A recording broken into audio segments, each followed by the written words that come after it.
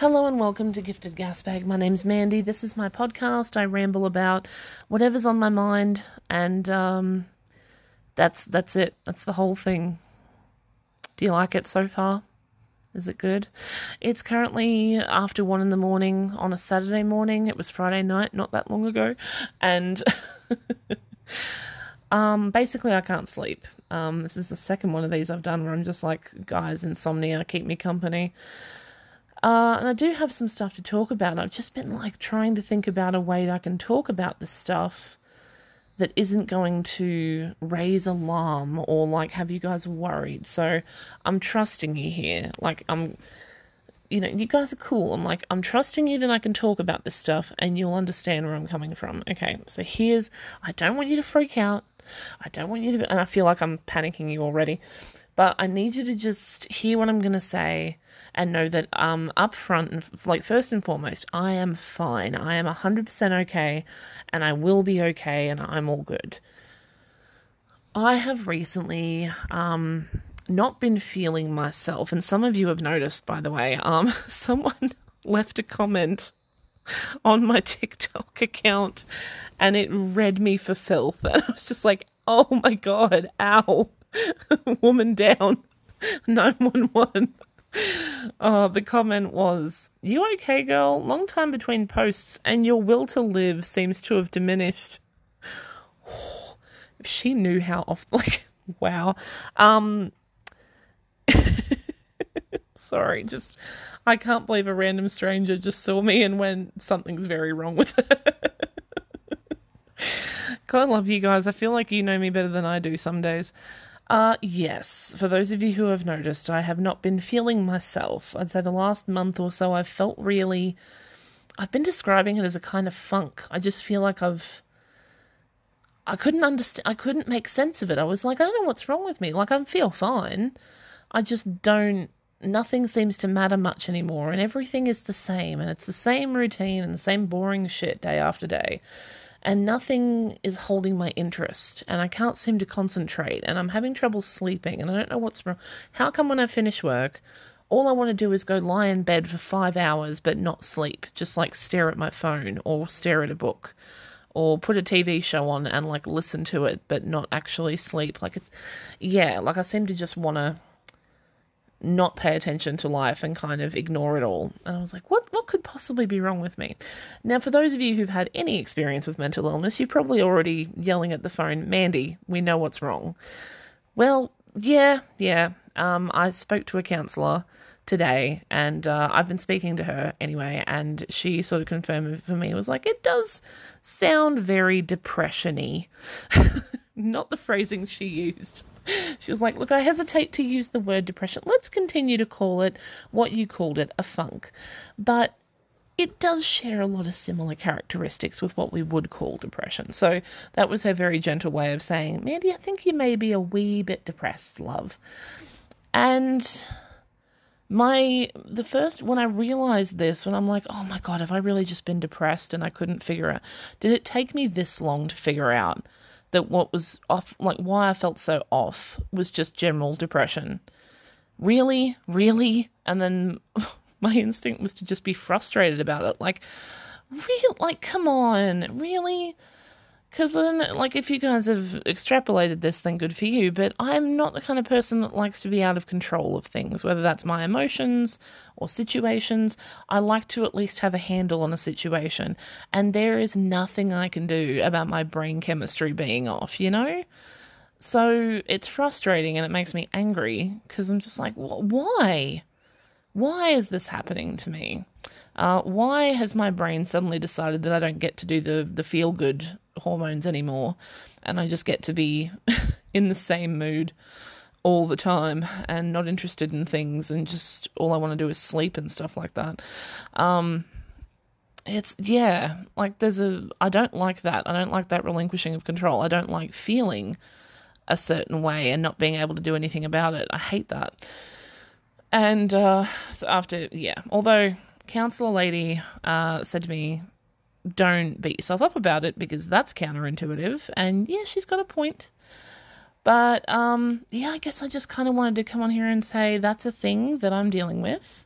So if I seem different, that's why.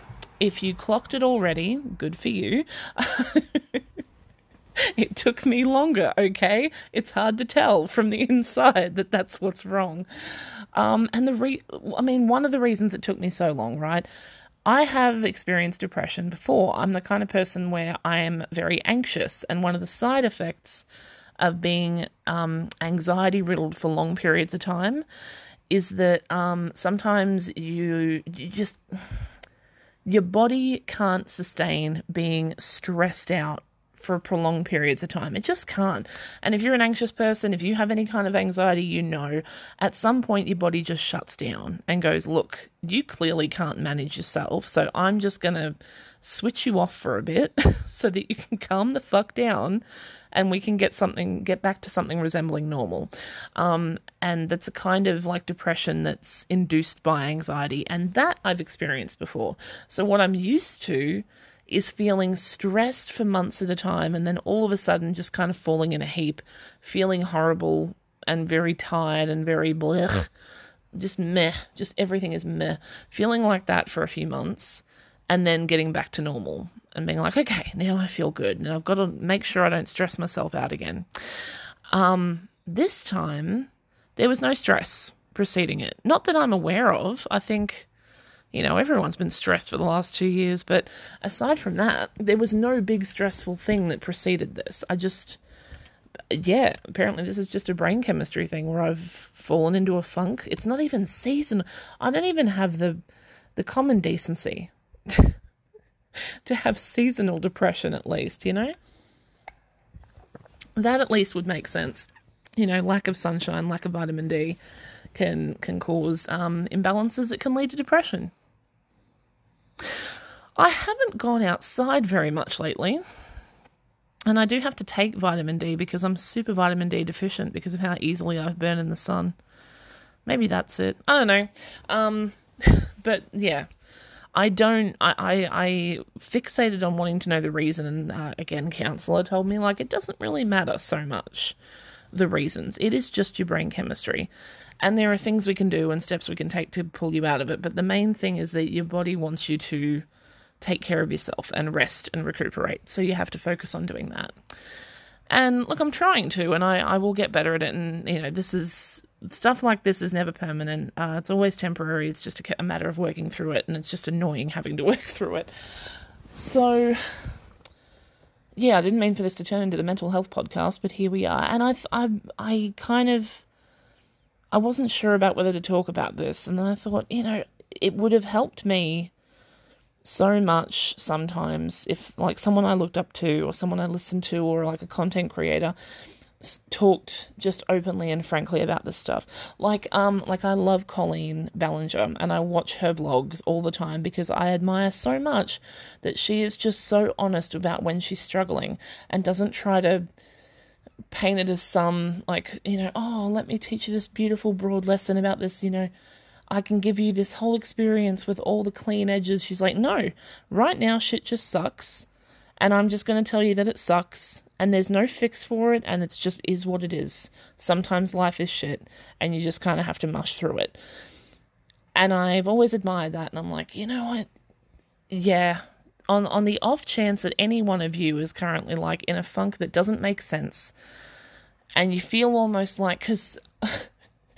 I was telling a friend about this and I said, I feel almost like I don't deserve depression. What have I done that's pushed me into a depression?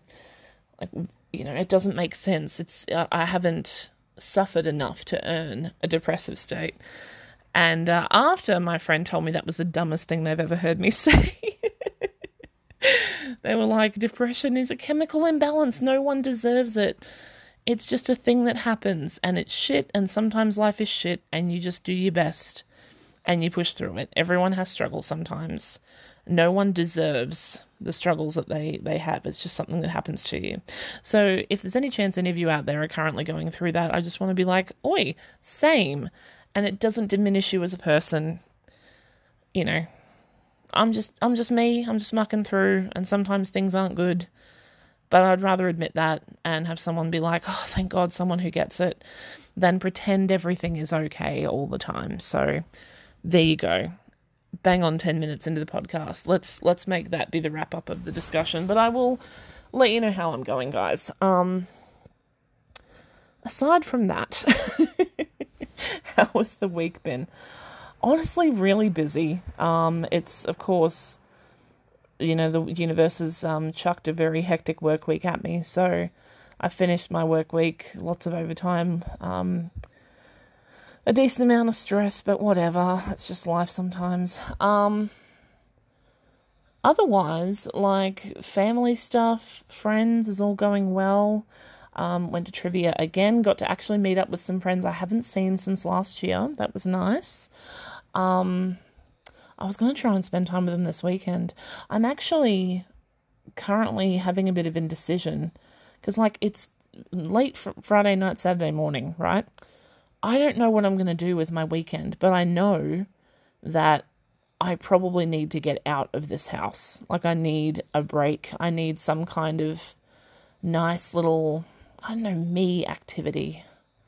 Something nice for myself, right? So something I thought about doing was driving out to my parents and visiting my grandmother because she's home alone right now. My parents are traveling, just doing about a week and a day, I think, trip there. They should be back early next week, but they're currently up north and they have been all week. So she's by herself. She's completely fine. She lives in her own home, next door to where my parents live. And I've called and checked in on her, and she's like, I'm doing good, I'm doing great. And I feel like I still want to go out and visit her and just, keep her company or make sure she's okay. And do you see the dilemma I'm having? I'm like, yes, but that's not doing something for yourself. That's going out to look after your grandmother, and that's for someone else. And I can't work out if it's that I'm trying... Anyone else struggle with this where you don't know, you're so used to doing things for other people, you're kind of not good at doing something just for yourself? Because I feel like when I could go out and visit her, going and doing anything else is selfish. And I know it isn't, and I know she's fine, and maybe I'll just head out the weekend after, and then I can see my parents and my grandmother at the same time. But, yes, okay, no, Mandy, it's not selfish, just... Sorry, I'm giving myself a pep talk here, I'm multitasking. It's not selfish. You can go out next weekend and you'll see your parents and your grandmother, and you can, relax, and don't... Because I know if I go out to see my gran right now, I'm going to feel the urge to, I'll want to help her with the housework, and I'll want to cook her meals for her, and I want to, she can do them herself, but it's not, it's easier for me to do it. But she's okay. Oh, I'm struggling. I don't know. What would I even do? Where would I go and what would I do? I know I need to get out of the house. I know I need to, take a break. I don't know where to go or what to do. Do I just get in my car and go for a drive and see where I end up? Things are sort of calming down. I technically could go, for a drive to the city or to the beach. There's nothing stopping me. I've got money there. I could do the thing. I don't know. Why is it so difficult to make a decision? You guys had, last week I told you I drove around for half an hour trying to decide on a place to eat. And this is just as simple as just go somewhere that you want to go for a day trip. And I'm like, I don't even know where I want to go. Where would I want to go? You know what's popping into my head? I freaking love Daiso, the shop. The yen store, the Japanese variety store. I love it. And they have one at Riverlink. I could take a day trip up there and go to Riverlink. Nothing's stopping me from doing that. Maybe I just do a day trip around town. I haven't really been out or done many things in the city, where I live in ages because, COVID. Maybe I do that. Maybe, you know what? Maybe 1:45 in the morning isn't the best time to be making these decisions. That's probably it. Oh, goodness. Sorry, guys, this can't be very entertaining to listen to. Let's talk about something else. What's something else I can talk about? Ooh, I am currently rewatching all of House because I know I have new shows to watch, but sometimes all you want to watch is the same comfort shit you've watched 50,000 times. And it's been a while since I've done a House rewatch. It is one of my favourite shows of all time. It's probably the show I've watched the most. I had like TikToks ages ago where you guys would like throw me a random quote and I could usually pick out the episode and season because I've watched it so many times. And I have forgotten how much I love this show. But as one of the reasons I love rewatching old shows is because you like pick up different context. And I think it's called discourse or something. I can't remember what the word is. It's where you watch something or you read something, but you try and approach it from a different person's perspective. Like, we did this in English class in high school. Do you guys remember this? I'm forgetting the word. Maybe it's discourse. Maybe it's something else. It's like, if you, like, you're currently reading this as a white Australian female in her 30s. If you were someone that wasn't that demographic, if you didn't have your experiences, but different people's experiences, how would you interpret it? I didn't mean for this to turn into an English class, but stay with me, right? So I love, because I ended up in English in like high school, they made us read a book and then write a report on it, right?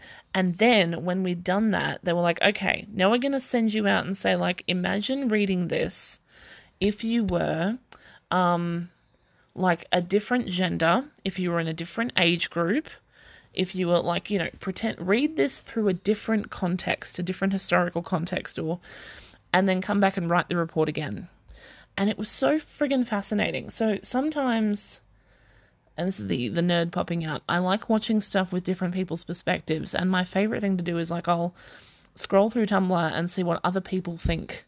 Like Reddit, Tumblr, all those social media platforms, and see what other people think of the shows that I love. And then I'll watch it through their eyes. And I gotta say, there's this guy that did a series on YouTube called Everything But the Kitchen Sink. And he talks about how much he loves the show House. Like, he did 6 episodes of this YouTube series, and I think they're all like 45 minutes to an hour each of him breaking down the show and what he likes about it and what he doesn't like about it.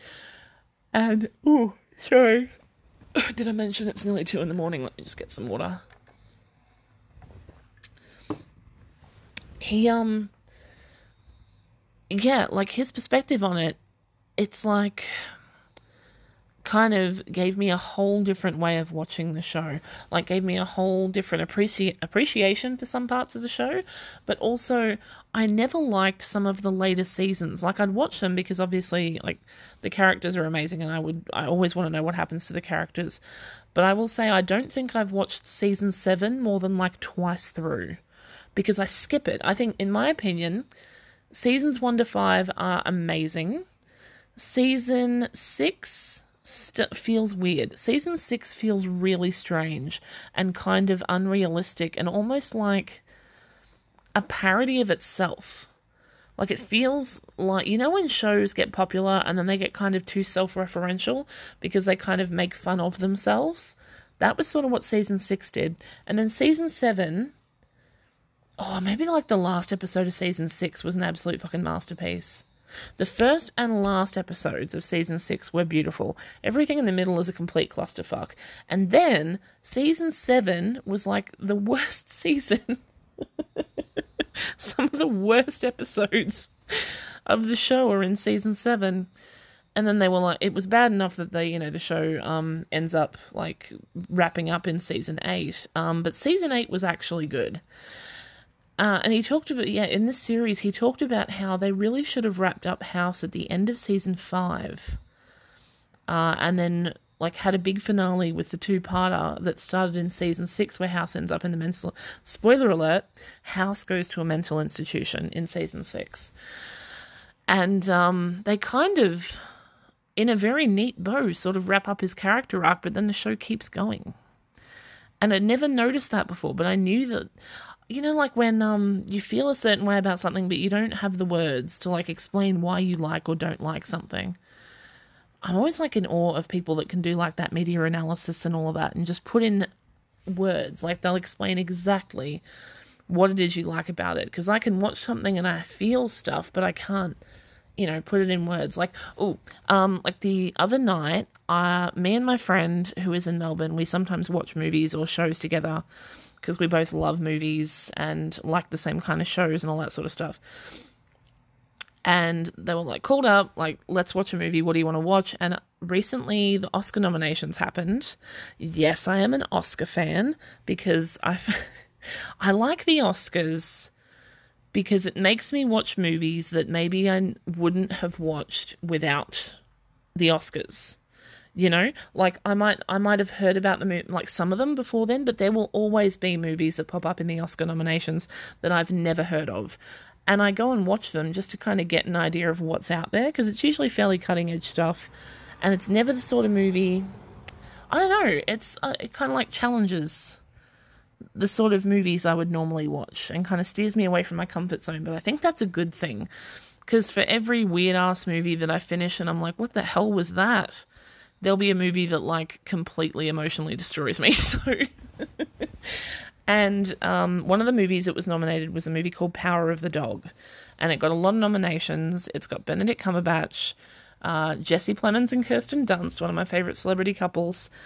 Although I mean, I wish to God I don't know who started this, but I was watching Jesse Plemons in some show, and someone called him Fat Damon. Which, horrible nickname. But now it comes into my head every time I see him, and I hate that. Anyway, side note. So, yeah, Jesse Plemons, Kirsten Dunst, and it's about... It's a hard... If I were to tell you the plot, you say that sounds really boring. But it's not the story, it's the way it's told. And it's like, it's the whole show don't tell, and how... It's one of those movies that doesn't spoon feed you the plot.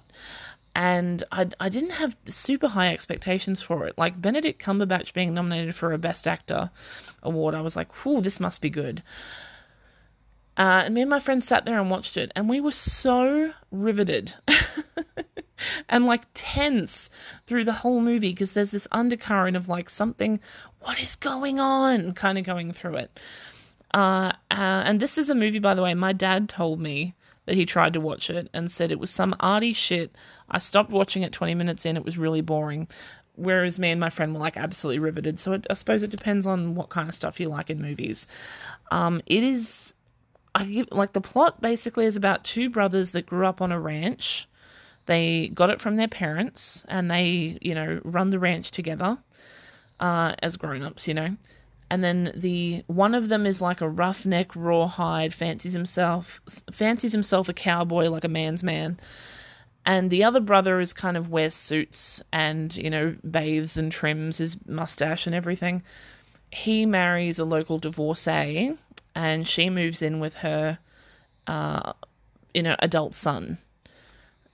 And it's this kind of... it's like watching a Western. I've never seen a movie before where they take that kind of concept of like Montana in the 1920s or like the 1820s, whenever it was, where like the last vestiges of the Old West were dying out, you know?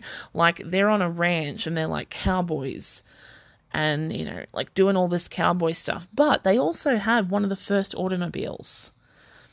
There's a couple of cars around. So the Industrial Revolution's starting to come in and the Old West is dying off. And it's this clashing of like the modern times coming in and kind of stomping out the cowboy side of things, but the cowboy side being like aggressive and resistant to the change. It's got such a fascinating freaking movie to watch. If you're into the arty shit, you probably really like it. So there you go, Power of the Dog, check it out. I've got other movies on the list. Apparently, West Side Story is one I need to see. But I gotta say, and judge me all you want, with how much I love musicals, feel free to judge me. I've never seen West Side Story. I've never watched it. it missed me. It missed me. The most I've seen of West Side Story, oh God, now you're really going to judge me. Are you ready to feel so superior to me in every way? Because you have every right to. Are you ready? The most I've seen of West Side Story was while watching Glee, where they put on a performance of West Side Story on Glee. But hey, I will stand by the fact that Naya Rivera did an amazing version of the America, and that Darren Criss absolutely nailed that song that Barbara Streisand also sings, Something's Coming. That's from West Side Story, isn't it? Could be, who knows? I like that song. It's a good one. Something's coming, someone's coming. Anyway, yes, I've never seen West Side Story. I'm a bad person. So I'm not going to watch the old one. I do want to watch the new one, because Ariana DeBose is everyone's raving about her, and she's been nominated for Best Actress, which is very cool. What else is on the list? Kind of mad Spider-Man No Way Home got snubbed because it deserved an Oscar nomination. I think if you can nominate The Dark Knight for an Oscar, you can 100% nominate Spider-Man No Way Home, because that was like the performances are freaking triumphant.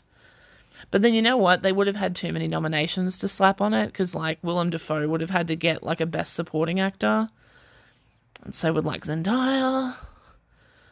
So would other people that I won't name because spoilers.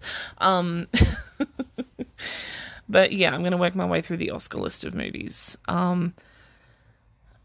Anyway, yes, am film and TV nerd. I think we knew that already. But the other movie, you know what? There was another one on the list that I did watch, and it just left me feeling very unsettled. It's called The Lost Daughter, and I watched it because Olivia Colman is in it, and I will watch her in anything. She is the most amazing actress. You just immediately believe who she is in every single one of her roles, with no... like, there's no, oh, she's the person from this movie. You don't even have time to do that. Like, she sells you on who she is instantly. She can make you forget everything you ever saw her in before, and she just becomes this other character. Yeah, Olivia Colman, one of my favourite actors. If you've never seen her in Fleabag, oh, she's so good in Fleabag. Like, obviously, Phoebe Waller-Bridge, that's her show. But Olivia Colman plays the stepmother in Fleabag, and she's just the perfect depiction of this odious, nasty, mean-spirited woman that hates her stepchildren, and, oh, man, you just want to kick her in the face. She's very, very good at playing that role. She also played the Queen very well. I like that in the season 3 of The Crown, I think. Anyway, so yeah, I love her. She's in this movie, The Lost Daughter, and Maggie Gyllenhaal directed the movie. And it was the movie is meant to be unsettling because you don't know where it's going. It's one of those ones that's kind of tense and stressful because you're not sure where it's going. You don't know what the point is, or even if there is a point, or if this is just like an experience. It's meant to kind of dump you in someone else's life and experience for a bit and make you live life through their kind of like through their eyes without also knowing the full story. But it ended up being this amazing movie because, again, it told a story in a way I've never seen before. I don't think I've ever seen, and I don't think this is a spoiler, I don't think I've ever seen a movie that is solely about how the maternal urge is not innate, is not like something that every single person experiences. That, you know, maternal instinct of like, oh, I sacrifice everything for my kids and my kids are my whole life, and that how for some women that's just not true. And that some people maybe shouldn't have become mothers, or some people maybe regret being mothers. That's at its core what I think the movie's about. And it tells that kind of story in such a heartbreaking but real and unapologetic way. At no point does it try to apologize for the female characters that don't feel that maternal instinct, that are frustrated by having to raise kids, that are annoyed with it. I like that. I like that it just says, you know, this is something that society would see as disgusting or abhorrent or how terrible, what a horrible mother. And not mistreatment, like, don't get me wrong, not mistreatment of kids or anything, just a mother who is not enthusiastic about being one, who will do the job, who will raise her kids, but, you know, it's just that for them. It's a job. They don't see it as a higher calling. They don't see it as some, you know, the thing that they were meant to do always. It's just, it's a thing they have to do for them. And I don't think I've ever seen it told that way before. So that was kind of fascinating. So, yeah.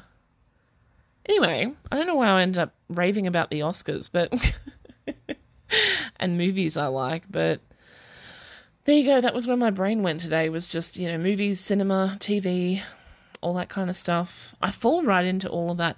If you like media analysis stuff, I follow a heap of YouTube channels. Like, I love Lessons from the Screenplay. That's a really good YouTube channel about how to translate a script into a movie, but also how some scripts, I've always thought, like, I used to think that a script was just, look, here's the dialogue and a few stage directions and you can just take that and run with it. But some scripts are written so perfectly that there's so little the director needs to do to interpret it. It kind of lays out everything so that it's really, yeah, like, it's almost like poetry, how few words they need to capture everything you should see on the screen. It's amazing.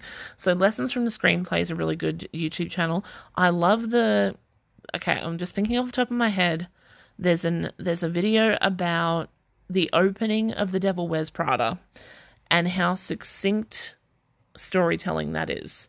How quickly you know everything about the main character, about the world she comes from and the world she's stepping into, and juxtaposing the contradiction between who she is and who all these, you know, women are getting ready for their days versus her getting ready for her day, tells you everything you need to know about the story, without having to chuck in a heap of exposition. Yeah, like, that's one of them I love. I also love, I think, the Lessons from the Screenplay about The Social Network is another really, really good video that I find fascinating.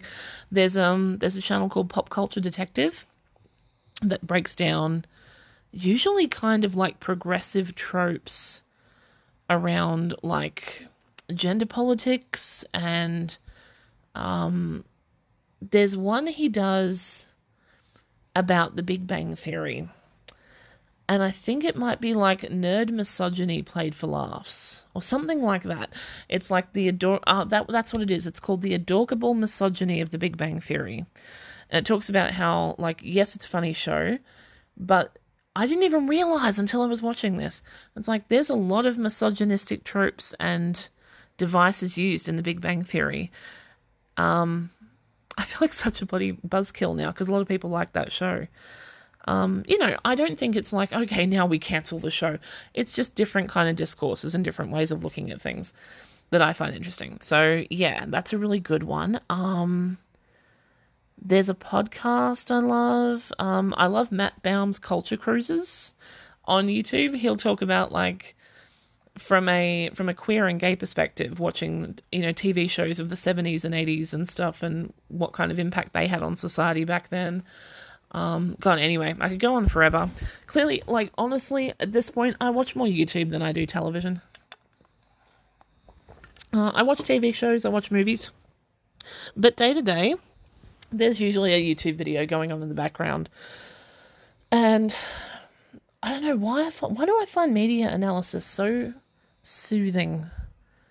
I once watched, I'm not kidding, this woman has since deleted her channel, but I once watched this woman's channel and she had deconstructed the BBC show Sherlock. And she had deconstructed every single episode down to, like, here's what the type of drinks they're drinking mean. Here's what this outfit means. This is what this coat means. She had dissected it. And it was, like, at some point I was like, I don't even care what she's talking about. Just the fact that she's gone into this much detail, I really appreciate it. Like, I just... it's fascinating. isn't it weird, like the rabbit holes you go down? I do this all the time. Anyway, so that, yeah, I watched all of her videos. At one point there, she had 47-hour-long videos. I want to point out, if you've never seen BBC Sherlock, there are 4 seasons of 3 episodes each season. There are 12 hour or so long episodes of Sherlock. She has made at least 2 or 3 times, like, sorry, I'm bad at math, but like, at least, no, more than 3 times the amount of content that the show contains, just dissecting one television show that went for 4 seasons. Wow. Like, you got to appreciate that. Plus, it's something very soothing about hearing people talk about, like, knowledgeable stuff, you know? I've always found that, like, really soothing. Hearing smart people talk about stuff that I don't know anything about. I wonder why that is. Do you know, my favourite, like, sort of comfort movies, like, I have my comfort TV shows that I watch over and over again, but I also have movies that I like to watch when I just need to feel calm. And they might not be the ones you'd think of. Like, when I say, if I was to say, put on a movie that makes you feel calm, think about, like, what you'd put on. I legit have a list on my phone. Sorry if the audio quality's just changed. I've just picked up my phone. I have a list of movies on my phone. I call this list, hang on, movies about smart people who know everything that calm me down. That's the name of the list. And this is the type of the movies I tend to watch over and over and over again, just because they're about smart, competent people. And the idea that there are, like, smart, competent people doing things, you know, that they've got a handle on everything, they know everything. For some reason, I find that really calming. I like the idea of other people taking care of stuff and being competent, and I don't have to worry about it. Okay. The movies that I watch on repeat are Ocean's 11. Come on, like, that's a good movie. I love the strategy. I love their whole scheme. I love how it comes together. It's amazing. A movie called Molly's Game, which is Jessica Chastain, and it's, a lot of people haven't seen this movie, by the way, and it's really good. It's from the same guy that wrote, what's that movie? You Can't Handle the Truth. A Few Good Men. He wrote A Few Good Men. He wrote The West Wing. He wrote, The Newsroom. He wrote The Social Network. It's Aaron Sorkin. So he wrote Molly's Game, and I think directed it as well. So, and it's a true story, based on a true story, about a woman who was going to become an Olympic skier, broke her back, and went, okay, I need to do something else with my life. And she started running underground poker games for famous and rich people that ended up, like, netting her millions of dollars. But then she accidentally runs afoul of the mob. This is all true, by the way. I've read her autobiography. It's amazing. Movie called Molly's Game. Love it. The Social Network. Another one I love watching over and over again because they talk so fast and they're so smart. And also Andrew Garfield. I know he's not the main character, but he's why I watch it. He's so friggin' good. The Imitation Game. I love that movie. Benedict Cumberbatch talking about the computer Christopher. Breaks my frigging heart, but he's so smart. Limitless. Yeah, this one's kind of like, it's a good pulpy, wouldn't it be great if we could take a pill and, like, make ourselves smarter? The Big Short. A weird one to rewatch. I know. It's a movie about the financial crisis. But it's so interesting. And Steve Carell plays such a good part. Ryan Gosling plays such a good part. The way they explain everything is so... The rhythm of the dialogue is really fun. And, like, Brad Pitt plays a good part in it. It's just, if you've never seen The Big Short, it's an Adam McKay directed movie. He's the dude, by the way, that directed Talladega Nights. So, think of that vibe, but in talking about the financial crisis. And he knows full well how boring the topic is. They talk about the fact that, like, all this financial shit's really boring. So we're going to explain it. Here's Margot Robbie in a bathtub to explain to you what this is. It's fucking awesome. It's very quick-witted. It's very smart. It's very funny. but very real and grounded in moments too. The American President, it's a rom-com of sorts, but I just really like it. I really like it. It's a good movie. I love the speech Michael Douglas gives at the end to the press about his opponent, Bob Rumson. You know, Bob Rumson wants to tell you the reason he won't fix a problem is that he can't sell it. Like, oh, it's so good. And A Few Good Men is another one I don't mind rewatching over and over again. So those are the movies, those are some movies I do watch over and over and over, because I really like them. Aside from that, I've watched Galaxy Quest about 5,000 times. I love that movie. I find myself watching, there's a movie called Mr. Holland's Opus about a music teacher. Richard Dreyfuss is in it. It's really good. Breaks my heart. I will cry or get kind of stirred up at the end where he's conducting his own orchestra every time. Every time. I'm a sucker for a musical moment. What can I say? Oh, goodness. How long have I been talking? My God. 41 minutes. Well, it is now 8 minutes past 2 in the morning. I am starting to get tired. Finally. Thank God. Thanks for listening. Thanks for being here. If you're still here, wow, what a champ. MVP. Good for you. I would have thought I would have lost you around the talk about all the Oscar bait movies. Thanks for, genuinely, thanks for listening. Thanks for understanding. And drop me a line at giftedgaspag@gmail.com if you just want to talk, if you want to chat to me, recommend me movies. I always love that. And I will talk to you guys next week.